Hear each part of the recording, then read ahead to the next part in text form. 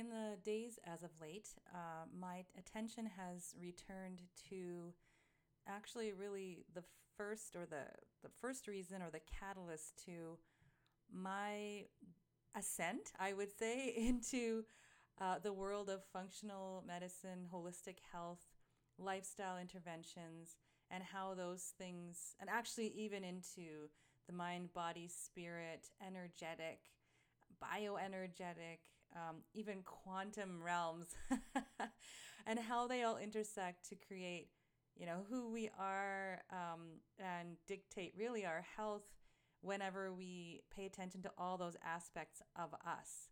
So, and that topic is actually type 1 diabetes.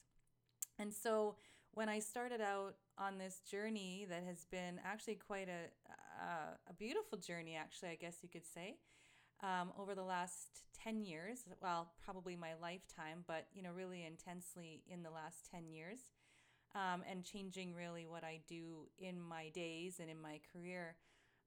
Not even career, I would call it a passion, a calling. That topic of type 1 diabetes was really the major catalyst of like uprooting all that I knew before to make room for something better. So I have been developing programs for parents, and group coaching, and very much in the realm of support and good information and all this stuff that I've been providing to people one on one. And I'm doing that on a larger scale now. So I'm so excited about that. And so today I wanted to share just a bit of an introduction about type 1 diabetes, a holistic approach to type 1 diabetes, and that this presentation that I'm giving you is a bit longer than usual. It's about an hour long, and it gives you ideas as to your child healing and the fundamentals. So I hope you really enjoy this, because I really enjoyed putting it together, and I'm really looking forward to doing more work with parents who are in this journey with me.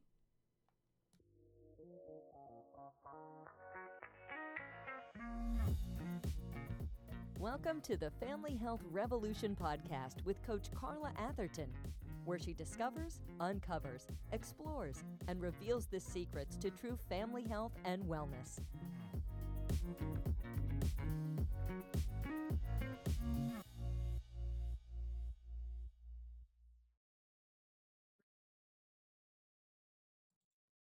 Hello, this is Carla Atherton, founder and director of the Healthy Family Formula.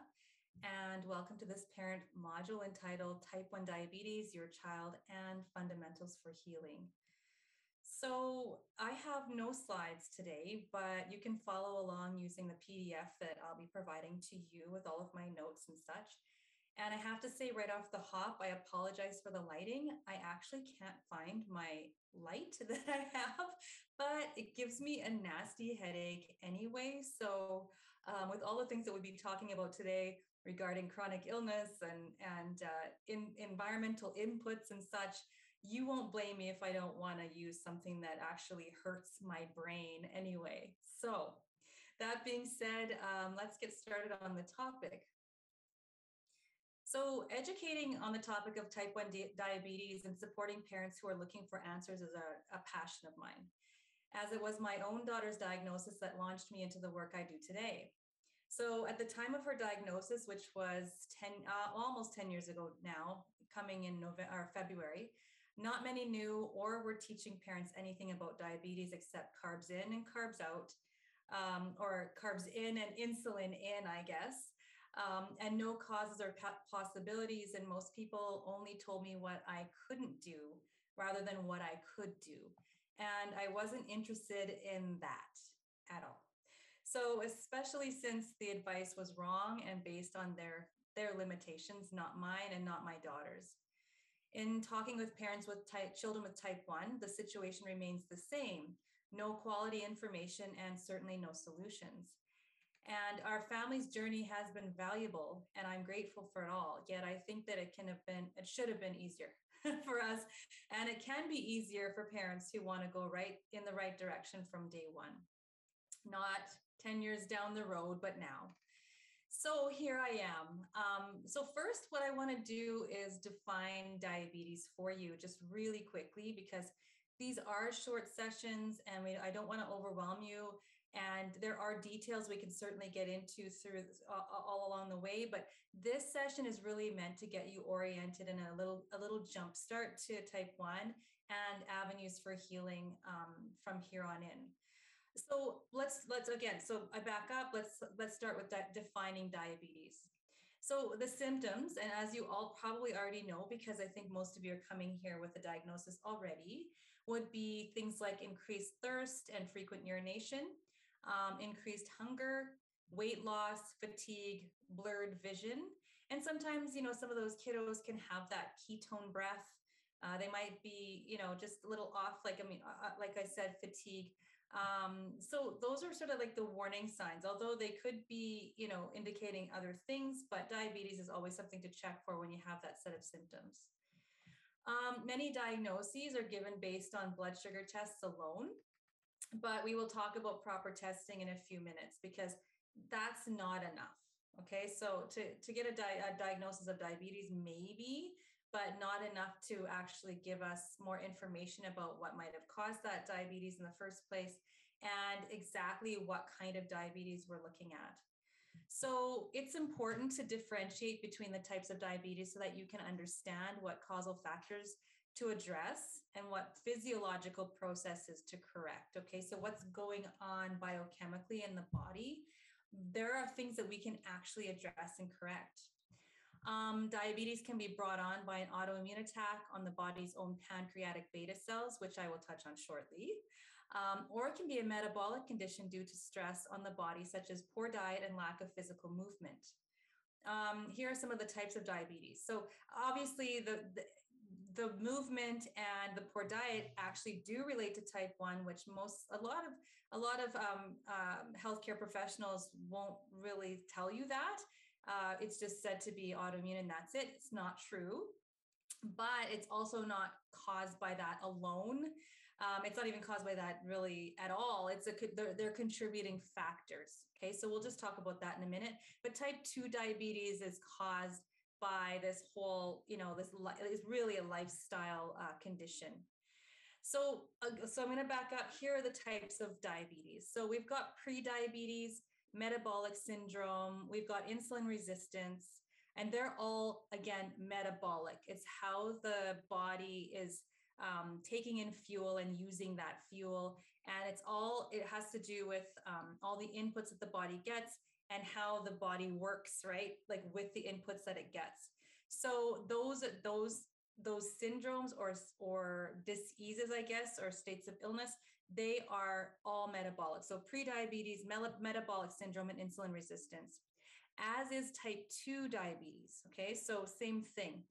Type 2 diabetes can be managed or even reversed. And actually, I would say in every single case can be reversed as long as you haven't, had a diabetes for 30 years and really trashed your body, but with lifestyle and dietary changes. Type 1, which is what we're talking about today, is autoimmune in nature. And we'll talk about what autoimmunity actually is in a few minutes, okay? So it's separate from type 1. It's quite different actually as far as, the mechanism involved in its perpetuation, but it does have overlaps with the metabolic aspects of diabetes.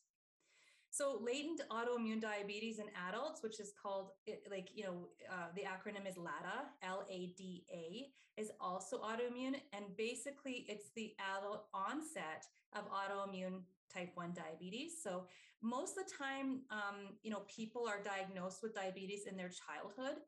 11 years old seems to be very common, but now I'm seeing a lot of kids who are diagnosed a lot earlier and is as young as infancy. But I'm seeing 6-year-olds, 8-year-olds, 10-year-olds. It used to be, even just a few years ago when my daughter was diagnosed, the age was kind of like around 11. So, but now you'll see younger children. You'll also see teenagers sometimes being diagnosed, but you'll also see people in their adulthood being diagnosed with type 1 diabetes with no indication of any kind of issue before that. Maturity onset of diabetes in the young, which is MODY for short, so MODY, is actually a dysfunction. Okay, so it's not really categorized as metabolic, with the inputs that we give into our body and how that affects the biochemistry, or autoimmune in nature. So it's a rare form of non-autoimmune diabetes that causes beta cell dysfunction, thus impairing insulin secretion, but not completely impairing its production. So there are 14 types of MODY identified so far, each being caused by a different genetic mutation. Now, again, very few conditions are actually like having to do with one gene in particular. Like that is very rare. Actually, the majority of chronic illness and onset of dis-ease and diagnosable conditions, and especially chronic ones, are really not, not identified or triggered by a certain genetic expression.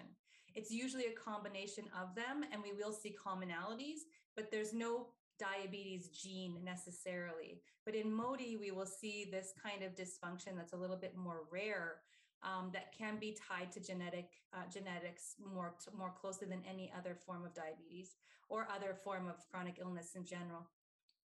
So type 1 diabetes, type 1.5 diabetes. So this is actually where there are characteristics of both insulin resistance, which is classified as type 2 diabetes, and type 1 diabetes. So this type is also called double diabetes, which is both metabolic and autoimmune. And I would say that actually any sort of type 1, you will often see a lot of this happening quite a lot, where those kiddos both have an autoimmune response, and that is what's perpetuating this diabetes, but also have issues with actually like with insulin resistance. And that's often because they're not advised to actually look at diet and lifestyle. And so when you continue on with an unhealthy diet and lifestyle, you perpetuate insulin resistance, because that is actually the cause of insulin resistance in the first place.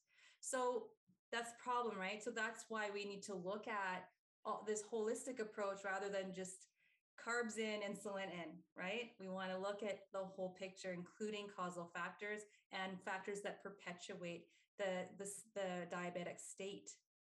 So one more that I want to mention, and it's probably not the only other one. I'm sure there are all kinds of other variations of diabetes that we don't even really know about yet.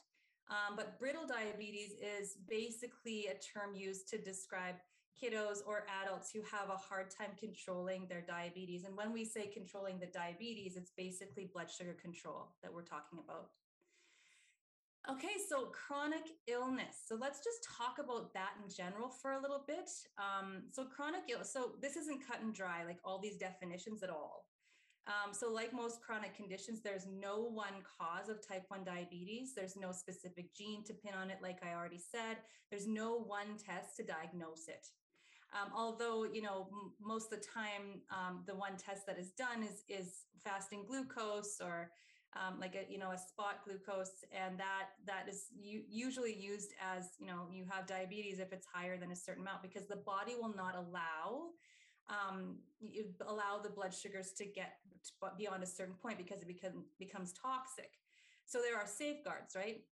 But if you have it go past a certain number, that means that something's not working right. And usually it's because the insulin isn't being produced by the pancreatic beta cells, or because there is some kind of insulin resistance, so that little lock, that's trying, like the insulin that's trying to turn the key, that's not working. The key doesn't work anymore because the system is overwhelmed. All right. So first, it's important to understand what is true for all chronic illness and disease. Okay. So there is always a cause. Okay. Parents, remember this. There's always a cause, and those causes can be found in our environments. So what we do or do not put into our bodies. So these things can potentially cause toxicity or deficiency, right? And we'll talk a little bit more about that when we talk about usual suspects. Deficiencies and toxicities cause stress, which triggers the body to respond. So the nervous system sets the immune system into motion. That's a very important point to keep in mind, because stress is the mother of all disease. And we're going to talk a little bit more about why that's true and how that has to do with your kiddo with type 1. So this causes inflammation and malfunction that causes symptoms. So this nervous system setting the immune system into motion causes inflammation, because the immune system is actually like, they're also the cleanup crew, but they're mainly the emergency crew, right? And so wherever that crew is pulled into the body or called to in the body, it causes inflammation. And this inflammation is useful to some extent, but not when it's a chronic inflammatory response constantly happening in the body. Then that's going to start to cause problems, right?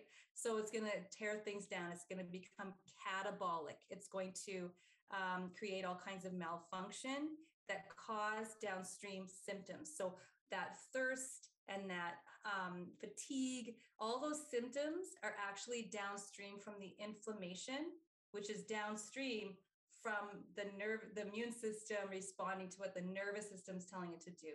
Danger, immune system comes into response. We have inflammation and malfunction, and we have symptoms that are caused from that, or that are the end result.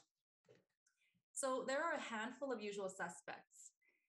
I call them the usual suspects. I know I did not make that up. I got that from somewhere. I have no idea where, but I have adopted that term of usual suspects. So these are the stressors that cause these deficiencies in the first place, these toxicities and inflammation that are responsible for the body's response and downstream symptoms.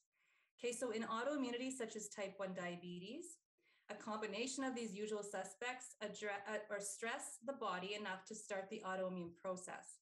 Then the downstream symptoms and malfunctions occur, okay? The causal and contributing factors leading to a diagnosis of type 1 diabetes or any other chronic condition is different for each child. So this is where it's sort of a pain, because we just want to feel like we just want to know what caused it. One thing causes diabetes and what one thing cures it. We don't have that answer, because there are many things, and Patty Lemmer calls it the total load theory. There's other people that call it, death by 1,000 cuts, or, filling up that bucket and then the body just can't do it anymore. It overflows, right? But those set of circumstances is different for each child. And in order to find healing and to prevent comorbidities or future health issues caused by the same causal factors, right? Because they can cause more than type 1 diabetes. And depending on your weak link in that chain, your biochemical makeup, your genetic SNPs, all those things, like your lifestyle, your situation, this current, load of stress that you have in your life or your child has, even birth story, right? Even the very first beginnings of life, what happened in that child's birth and what happened in the moments afterward. These are all factors, right, that go into that one child's story. So we need to know what those are. We need to ferret out what the usual suspects are to address, and then we can address them for each individual child. But I have good news. There are only a certain number of usual suspects or categories of them. There are many, many of them, but there are specific categories that you can actually look at to get an idea of what happened for your child. So the following usual suspects can be involved in the onset of diabetes. Okay, so like I said, causal factor or contributing factor, or they can be factors that are presently exacerbating or perpetuating the diabetes, right? So it's continuing, it's keeping the body inflamed, it's keeping the body in stress, right? Or both. And oftentimes it's both. Okay, so here's category number one, pathogenic infections. So parasites, viruses, bacteria, yeast, and mold. Okay, so those are the types of infection that can be a contributing factor to the suppression or the activation of the immune system, right? Heavy metals and chemicals is another category of stress. And those never should be in the body at all. I mean, with the viruses and bacteria, yeast and mold, we do have a specific amount that is healthy, actually healthy for us. We don't want to eradicate and create a sterile environment. And that could be talked about in another session about the gut and the GI, the microbiome, the virome, and the mycobiome, which is the mold and yeast that's in the body. We need that. Actually, we need a balance. But when we have because it actually is protective, but when we're overrun by opportunistic bacteria or parasites or viruses and yeast, we have problems. We have a situation where we can become toxic and have replication of these bacteria and viruses that make us downstream, down the road, show symptoms of being sick, right? Also disrupting the immune system and then being a contributing factor to the biggies, right? Like type 1 diabetes. So, okay, I'm going to go down to heavy metals and chemicals. Those never should be in the body. They block receptor sites that are meant for other, important biochemical reactions. They become little like antennae, that make EMF exposure more prevalent and more intense. They also they are toxins, period. They are not actually beneficial to the body in any way, shape, or form. So we don't want them at all.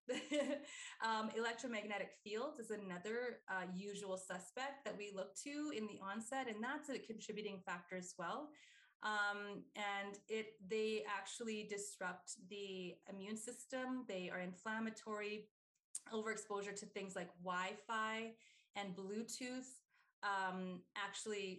like I said, suppress the immune system and it actually breaks DNA strands.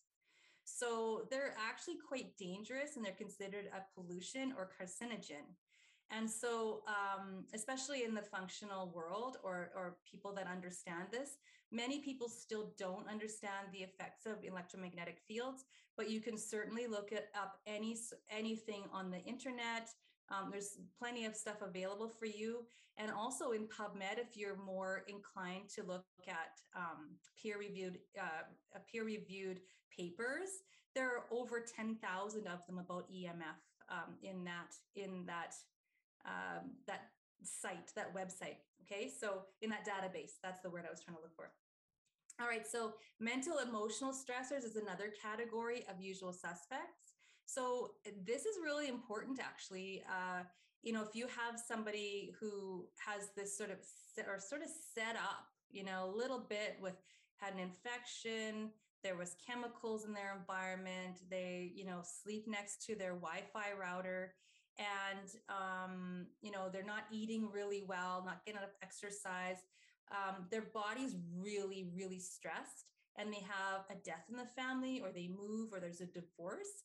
Often you'll see, or a baby's born, you'll see an autoimmune disease actually develop, I suppose would be the word, literally overnight after this stressor is introduced. And it is definitely part of the total load picture.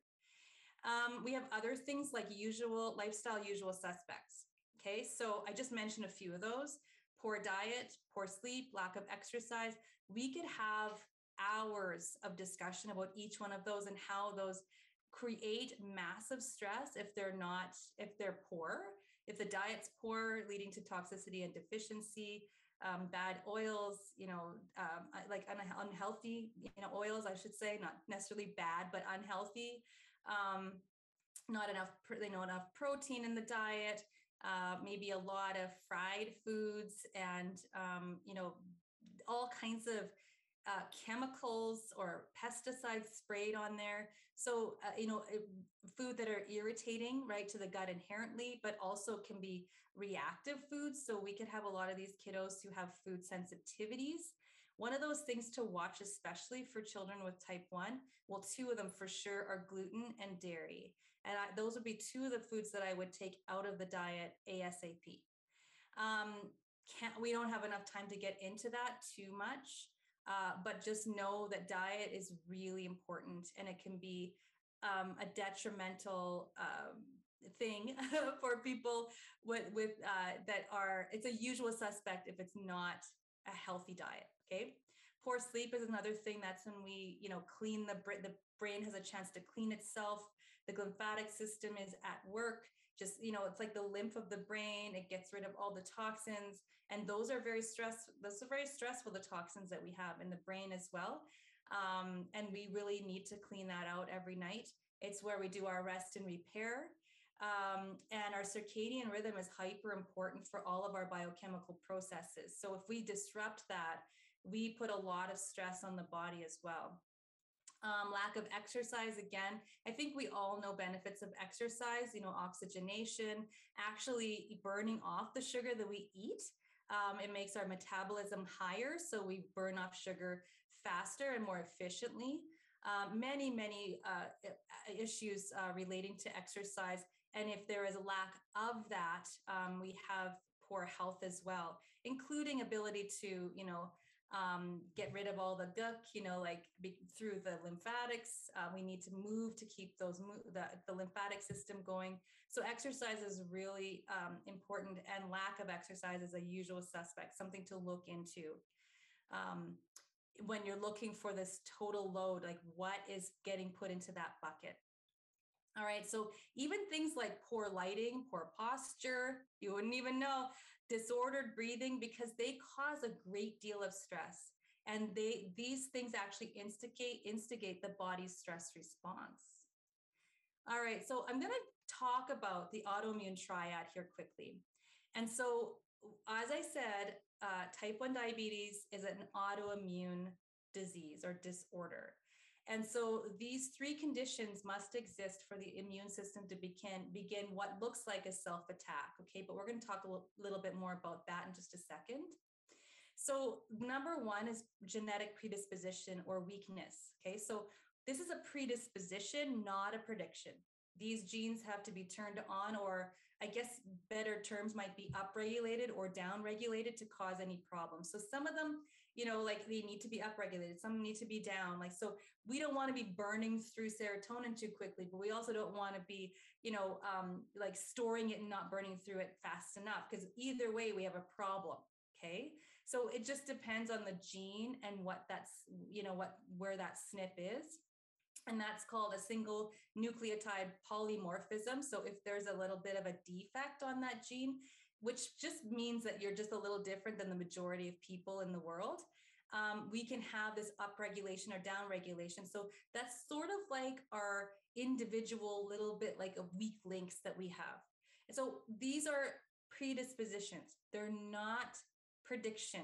Okay. And we have all the control over that. And I'm going to talk about that in just a second when we talk about epigenetics. Okay. Number two is intestinal hyperpermeability.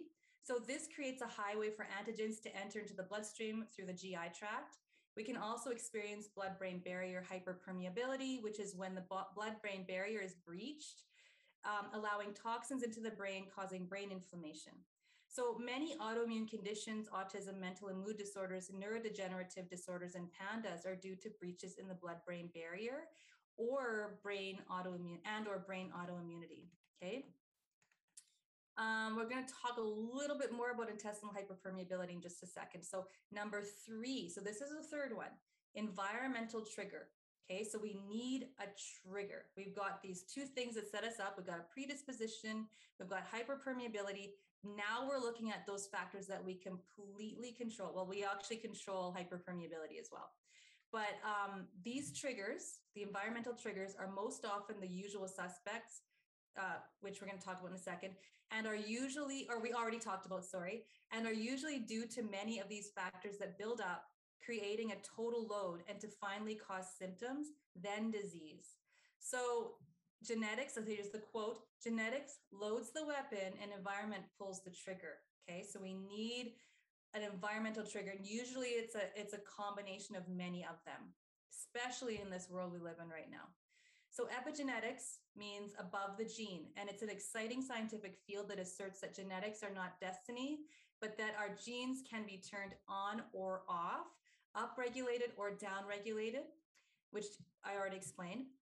We are all born with a specific set of genes, and some are fixed, such as eye and hair color, but many others lie dormant, waiting to be turned on or off. And again, it's sort of on, sort of off, but it's really just like activating, right? Certain things, upregulating, downregulating. So very simply put, healthy diet and lifestyle habits turn on the good genes and turn off the bad. I guess it might be a good way to put that.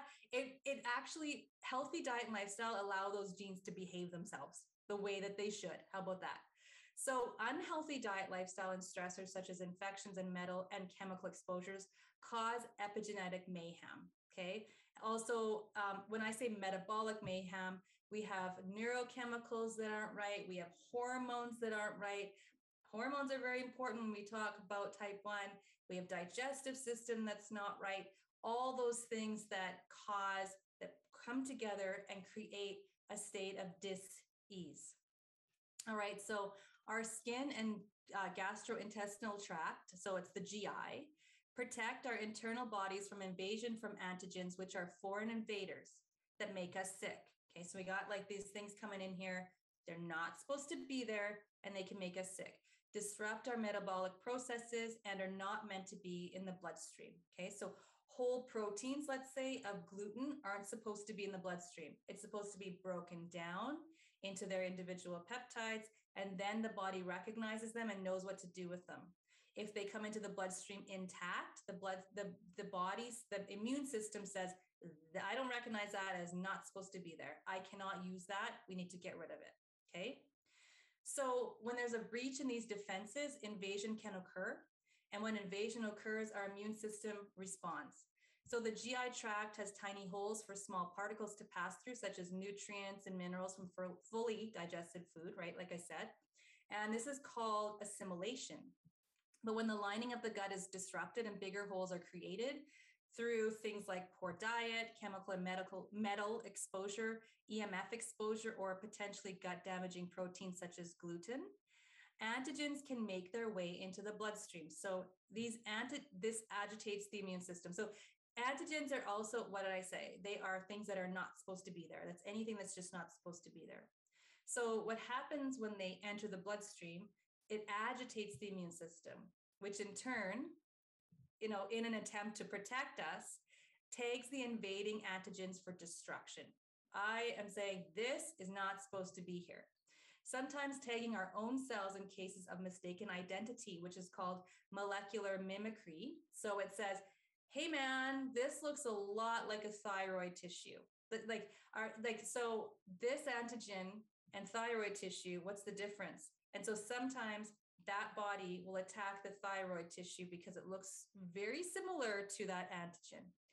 Or simply the body, the immune system is simply attempting to rid itself of neopeptides, okay? Neopeptides. And these have been formed when a chemical or poorly digested food has bonded with a human protein and is seen as foreign. So it's actually bonded and turned into something else, right? So a chemical, let's say you're eating like inorganic apples, what happens is that protein can be attached to either a protein of the body or the apple itself. So it can create a hyperreactivity to the apple because it's not like a pure apple molecule, or that it can come into the bloodstream and attach to a human protein and it's seen as foreign. So hence the autoimmune cascade. So, or it can also be attempting to attack the pathogen that has infected healthy cells. It's pretty straightforward, that one. So all that needs to happen once the intestine is hyperpermeable is an environmental trigger or a combination of them. And those are the straws that broke the camel's back to set the autoimmune cascade into motion. All right, so how you doing so far? It's a lot of information. I hope I don't go like way over time. So I think I'm pretty good for now. So I'm going to keep going. We're going to touch on testing just a little bit for just a few minutes. Again, I'm not going to go into like the nitty gritty of each test, but I'm going to give you a really nice idea of what testing can happen to ferret out root causes and hence give you a really good game plan of what to do. Okay. So why test? Okay. I'm just going to tell you those exact same reasons. So you think my kid has a diagnosis and like, isn't that enough? Like, isn't that enough? We have a diagnosis. What do we need to test more for? Okay. Well, I'll tell you. So We can make assessments according to our children's health histories. Yes. Okay. So, but testing is an excellent way to make sure we aren't flying blind. And tests can reveal, like I said, causal factors. It can reveal current reasons for current symptoms. It can reveal what is going on metabolically. So we can have all kinds of deficiencies and toxicities that wouldn't be addressed otherwise, that can actually, if addressed, greatly improve your child's health. It can give us a baseline to monitor progress. It can actually show us,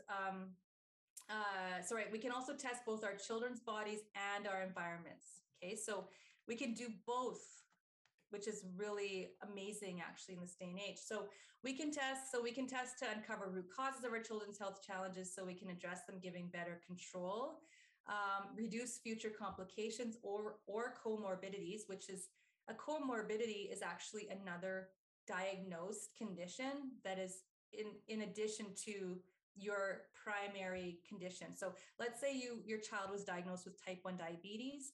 They can also be diagnosed with celiac disease, Hashimoto's, heart issues later on in life, et cetera, right? So those are mental health issues, stuff like that. Eating disorders, that's another one, and provide a chance for healing. Okay, so these tests can provide a chance for healing.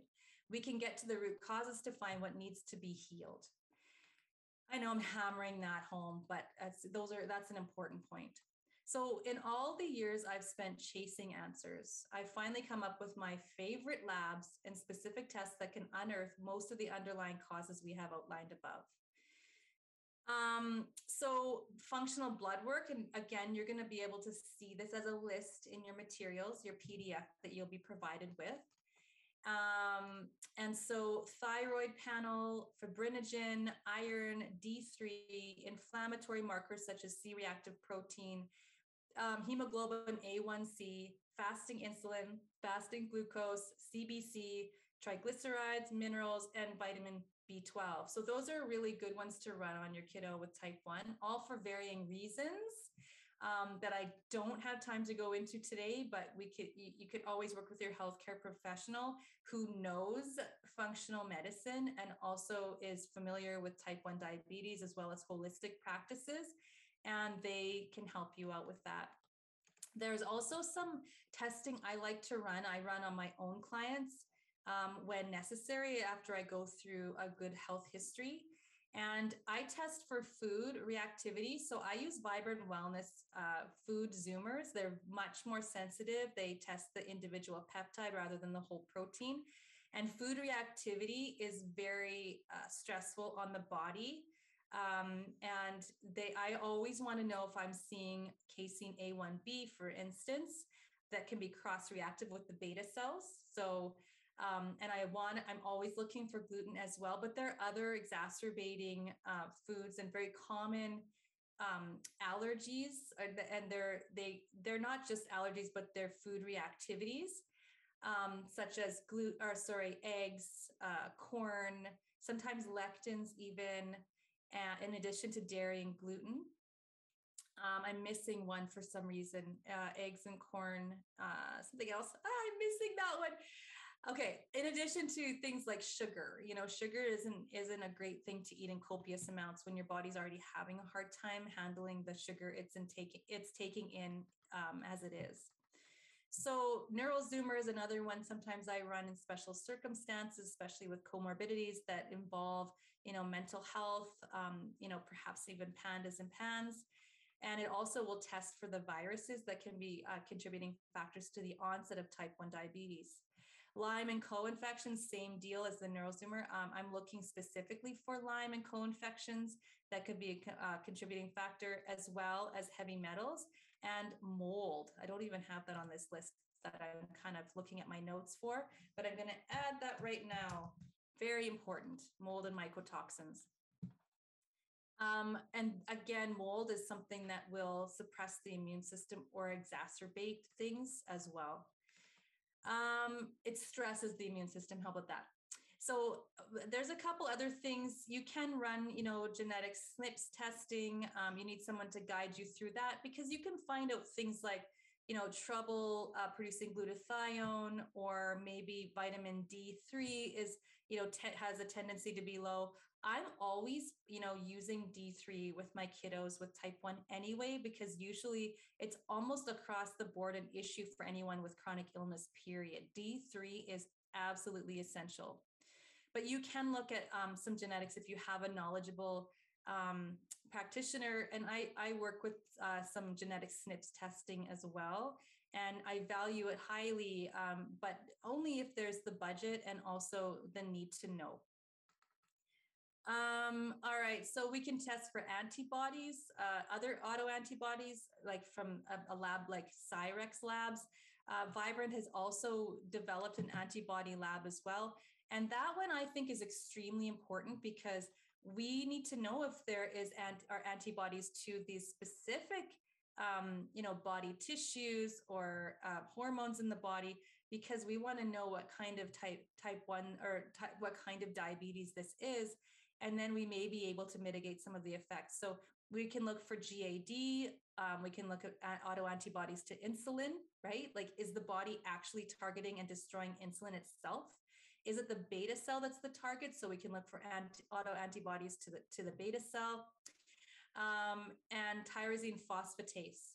So there's more, because, we can even see antibodies to tissues in the body that are pre-disease. So these can be predictive, and we can see MS coming down the road. We can see lupus, Hashimoto's, etc. So really good information, and not to panic, right? Like, this is not to make parents overwhelmed and panic.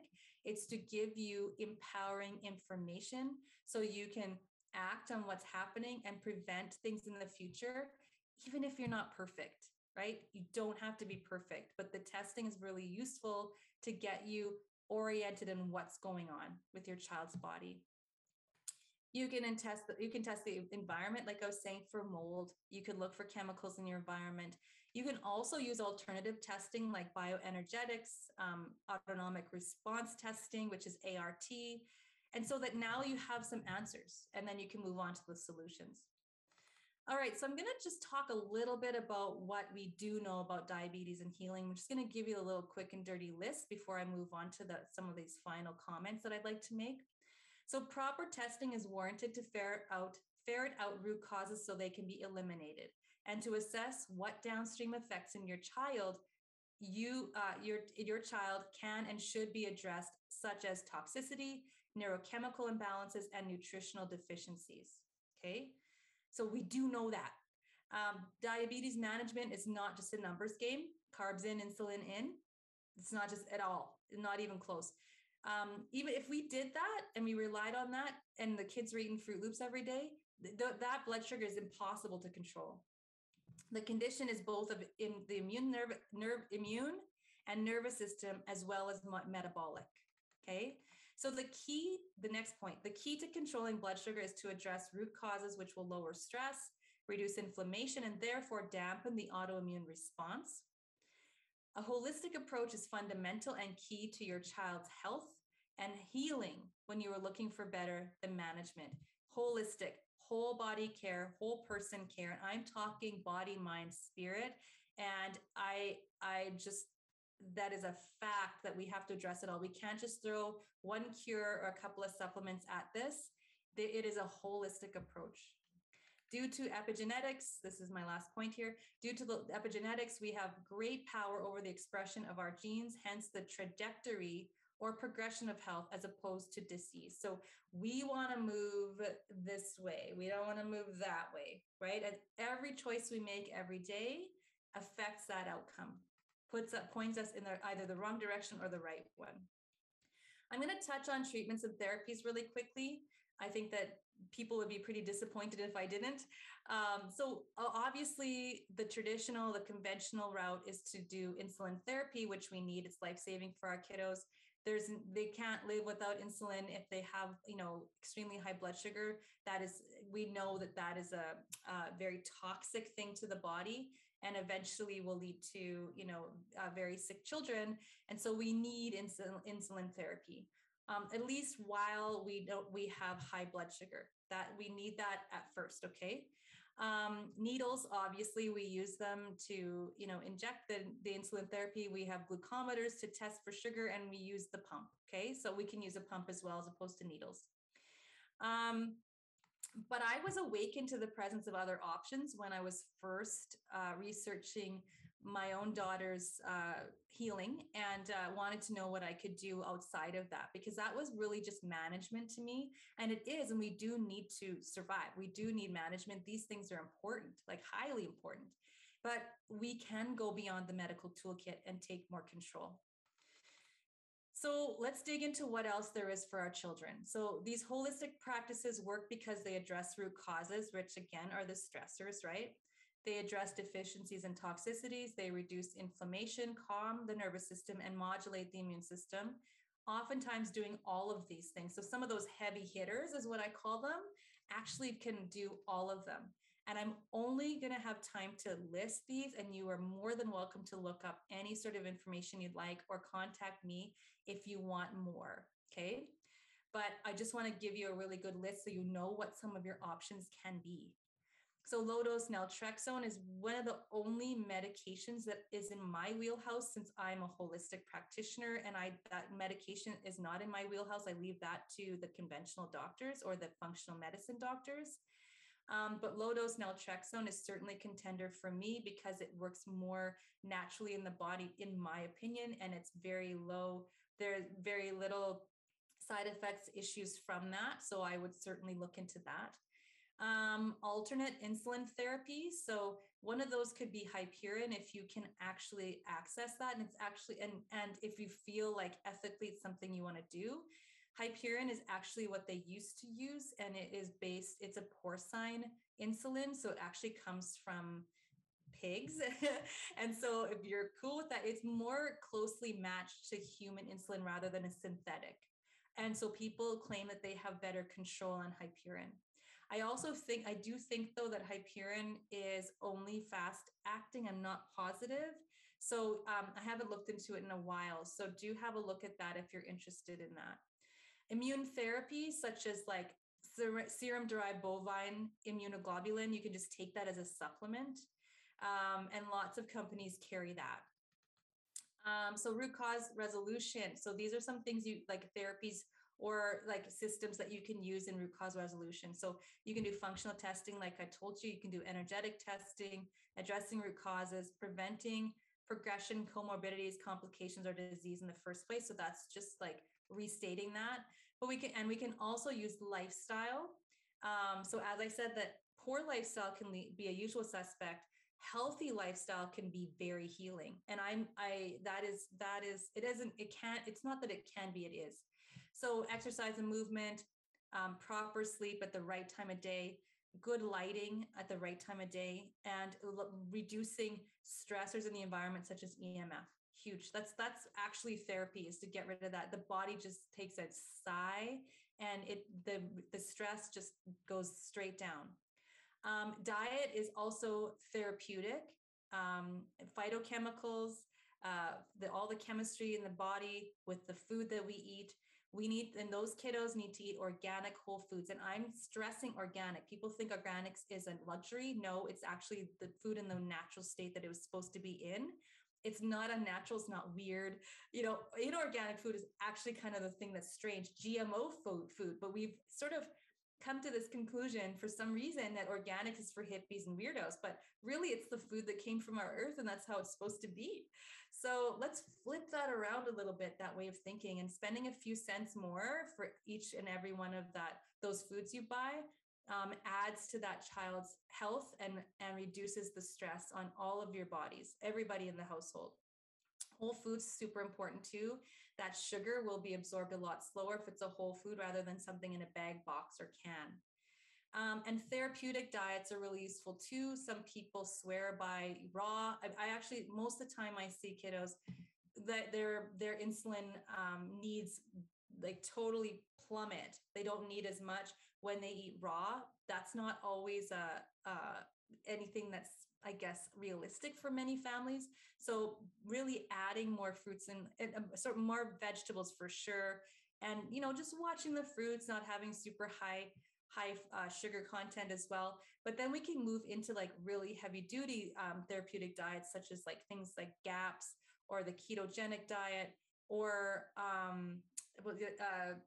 actually some people even purport that, high fruit and vegetable, regardless of the carb intake, and low fat helps with their children too. But that would really depend on your bio individual makeup and some troubleshooting with a skilled practitioner. So like when I advise my families, that's what we do, is we look at their individual child and what their family can do and want to do. Okay. Advanced nutritional therapies like herbals, beautiful. We drink tea all day long. Enzyme therapy. It's not just tea, actually, as well. You can take things like gymnema and other herbs that are known to regulate and stabilize blood sugar.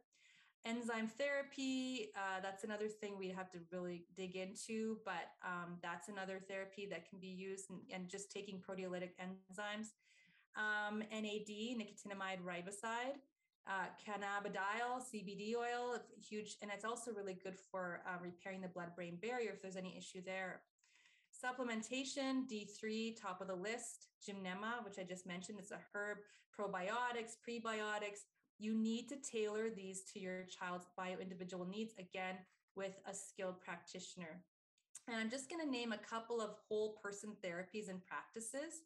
Cold laser therapy, which is photobiomodulation, homeopathy, essential oils, craniosacral therapy, cognitive behavioral therapy, eye movement desensitization and reprocessing, which is EMDR, somatic experiencing, addressing trauma, on and on and on and on, depending on what you need to calm down the immune system, to balance everything out.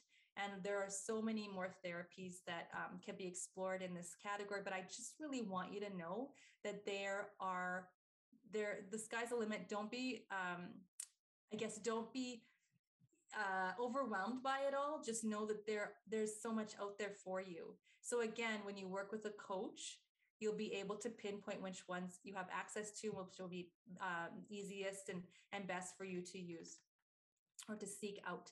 So making healing plans that work. Okay, so your goals for a solid healing plan. And I say that we need to make a healing plan because planning is key. It's key because if anybody knows, even if you try to do make a small little change, and you'll go week down the road and you'll forget, or it isn't consistent enough. You can't really remember why you're doing it in the first place. So the initial chutzpah you had to actually get going is sort of fading. You don't really have any goals in mind. You're not going to get very far if you don't have a plan. And planning isn't meant to be a rigid set of rules. It's really just guidelines for you, and what you adjust and make changes as you go. Okay, so this is working. No, this didn't work very well. This made this kid sick. All that stuff, you adapt and change as you go. But you really do need a plan. And this is what I work my families through with too, is to create one. So the goals of that plan is to find root causes, okay? Halt the autoimmune process, address your child's bio-individuality and unique health history and current situation, which would be through testing, taking a health history, keeping records, right? Making an individualized plan is one of the last steps. So that's based on your child's health history, your environment, your genetic and possible epigenetic expression, test results, type of diabetes, and other root causes, things like that. Okay. You will likely need help, guidance, and support from a knowledgeable health coach to do this, like I said. So I think this is really the end of what I wanted to leave you with. And it's just a couple of points about the effects on the family unit, because we really don't talk about this. And especially if you go to, a healthcare professional and they're really looking at the body, right? And what is going on in that body to create this disease. But we know that this isn't just impacting a person's body, your child's body. It affects the family, it affects community, it affects your circle of friends. There are mental and emotional considerations. and supports that you're going to need going through this. So some of those things need to be addressed, like, trauma, right? So we need to address and be able to help our children as well as ourselves overcome trauma. So what is the psychological effect of diagnosis, of poking every day, of checking, of monitoring? And this really can be a violation of that child's privacy, even though it's necessary for their survival. So we really need to help our children through that and recognize that their struggles with that as well as our own. Shifting from sickness mentality to healing is another really important thing, because we can get a diagnosis and think that's the end, that's it, we got to just suffer or manage or maintain. But we really need to demedicalize our children and ourselves, meaning that we take out this need for cure, and then race it against the clock of, like, we need to do this way now, and really learning that this is a process, and healing is a process, and health is it's really extends throughout your life, and it changes and shifts. So we really need to change the way we think about this healing process for our children, as well as their health in general, from being a pill for an ill to really a state of good health most of the time, right? Sometimes we'll get sick, but good health most of the time. Optimization. Let's avoid food wars, oppositional defiance and other power struggles. Remembering that you're a team, your family is a team. And so that's a really important point to keep in mind when we're thinking about this child, because it affects the whole family. Languaging. So I'm always, cognizant of my languaging around, saying this is my disease, or, the dangers and benefits of diagnosis and labeling, because sometimes there is a benefit so that we can really understand maybe like a set of symptoms that leads to a diagnosis. And then it might give us some insight as to what's happening in the body and then maybe what we can do about it, but never live there. Never claim it as your own, because that child's type 1 diabetes is not who they are. And it shouldn't be the first and foremost thing that, like exudes from that child, or that you think about when you look at this child. This is the child with type 1 diabetes. It's really hard not to do that. I'll tell you that. It really is, because it's at the forefront of your mind 24/7.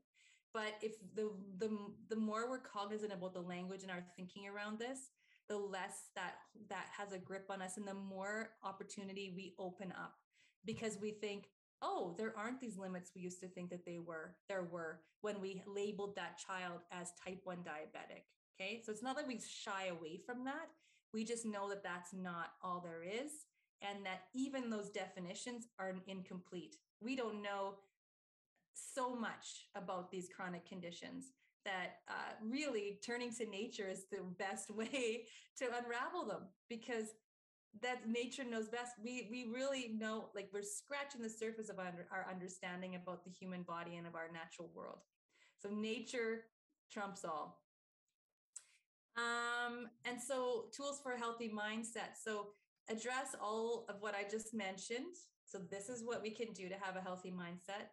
Celebrate every success and win, and be at peace with what is, yet you strive for the best, right? You set your goal, but you strive, you be at peace what we have today, but we strive for the best. All right. So I'm just going to leave you with a couple of things. So first, what now? Okay. So what do we do now with all this information? Okay. So first, you define your goals and assess what you need. Okay. That's step one. What do you need? What are your goals? What are we going for here? And assess what you need. Do I need some supports? What do I need to do? Address the usual suspects. Okay, so I mentioned what those are. You can go through those. You can look through your home. You can look at your lifestyle habits. What is it that we're doing that could be contributing to this? You clean up your environment, like I said. You can address lifestyle factors like diet, sleep, rest, and joy. Have some joy, exercise and movement, etc. You watch what happens when you do those things and see where you can get, even with those simple things that don't cost a penny. Okay. Start there. Always start there. If you don't even have, you can do fancy stuff all you like, but if you don't have the fundamentals down, you will be chasing your tail. So start with those. Address stress directly, even for kids. Okay, so hey kiddo, I know this is stressful. What do you need? Do you need to decompress? Do you go have some fun? Do you need to play sports? Do you need to get together with friends? Do you need me to back off a little bit? Do you want to like a pumpcation away from your pump, start using needles again? What is it that we need to do as we kind of keep addressing stress and really be head on looking at it? Okay, we just need to have an awareness about that and our own stresses and triggers as well. You can do functional testing, like I'd already said. You make a plan, like I already said. Find support. So I did mention health consultants, health coaches. Who else is on your support team? You define who that is. Could be a massage therapist, could be grandma, anything that lends you support in this journey that you're on. Be realistic about your goals, but shoot for the stars, like I said. Take care of you. Okay, take care of you. That's hyper important. And don't forget the rest of life. Like diabetes isn't your life. It isn't the only thing that exists. It's certainly a factor, but so is everything else, including joy. All right, so I'm going to leave you with a little quote from Vimala, Vimala McClure, from the Tao of Motherhood. That's her little book of short poems that I love and I have on my bookshelf here.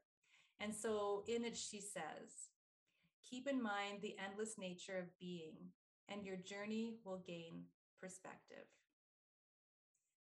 So I hope this was really useful for you, this presentation on type 1 healing in your child, and have a wonderful rest of your day. All right, so if you would like the companion materials for this podcast, please visit the Documenting Hope Project, and the link will be under the show notes or in the show notes. And if you need more guidance, support, and a plan, and are interested in my Type 1 Diabetes, Your Child, and Fundamentals for Healing program, do schedule a meet and greet with me through my website, healthyfamilyformula.com, or by going to my link directly, my scheduler link, at go.oncehub.com/Carla Atherton, and the C and the A are capital letters. So go.oncehub, ONCEHUB.com/Carla Atherton to find out more. And this podcast is sponsored by the Healthy Family Formula, which essentially means that we share our information for free. All we ask is that before you move on to the next 100 things on your to-do list for today, take what you learn and instead of waiting until Monday, January 1st, or any other arbitrary date in the future, act on it now. Buy that new food, start that new routine, shift into that healthier habit. The little steps steadily move you past the miles you leave behind you. For more information about anything related to family health, do pick up my book and check out our newsletter, blog, individual and group coaching programs, and practitioner training program at healthyfamilyformula.com. You can also like our Facebook page, facebook.com/healthyfamilyformula. Follow us on Instagram at HFF_revolution, and follow us on Clubhouse at Empowered Family. Thank you for listening, as it was a pleasure to spend this time with you today. May you and your family be well. Please note that Family Health Revolution podcast is not a source for diagnosis or medical treatment, but is the opinion of the host. This podcast is intended to empower people with information so they can make the best health decisions for themselves. It is up to each person to listen to their inner wisdom, consider the information they deem to be accurate and applicable to their individual situation, and consult with their trusted healthcare providers, if they so choose, when making any decisions regarding their own health or the health of their loved ones. Each person's health is their own responsibility.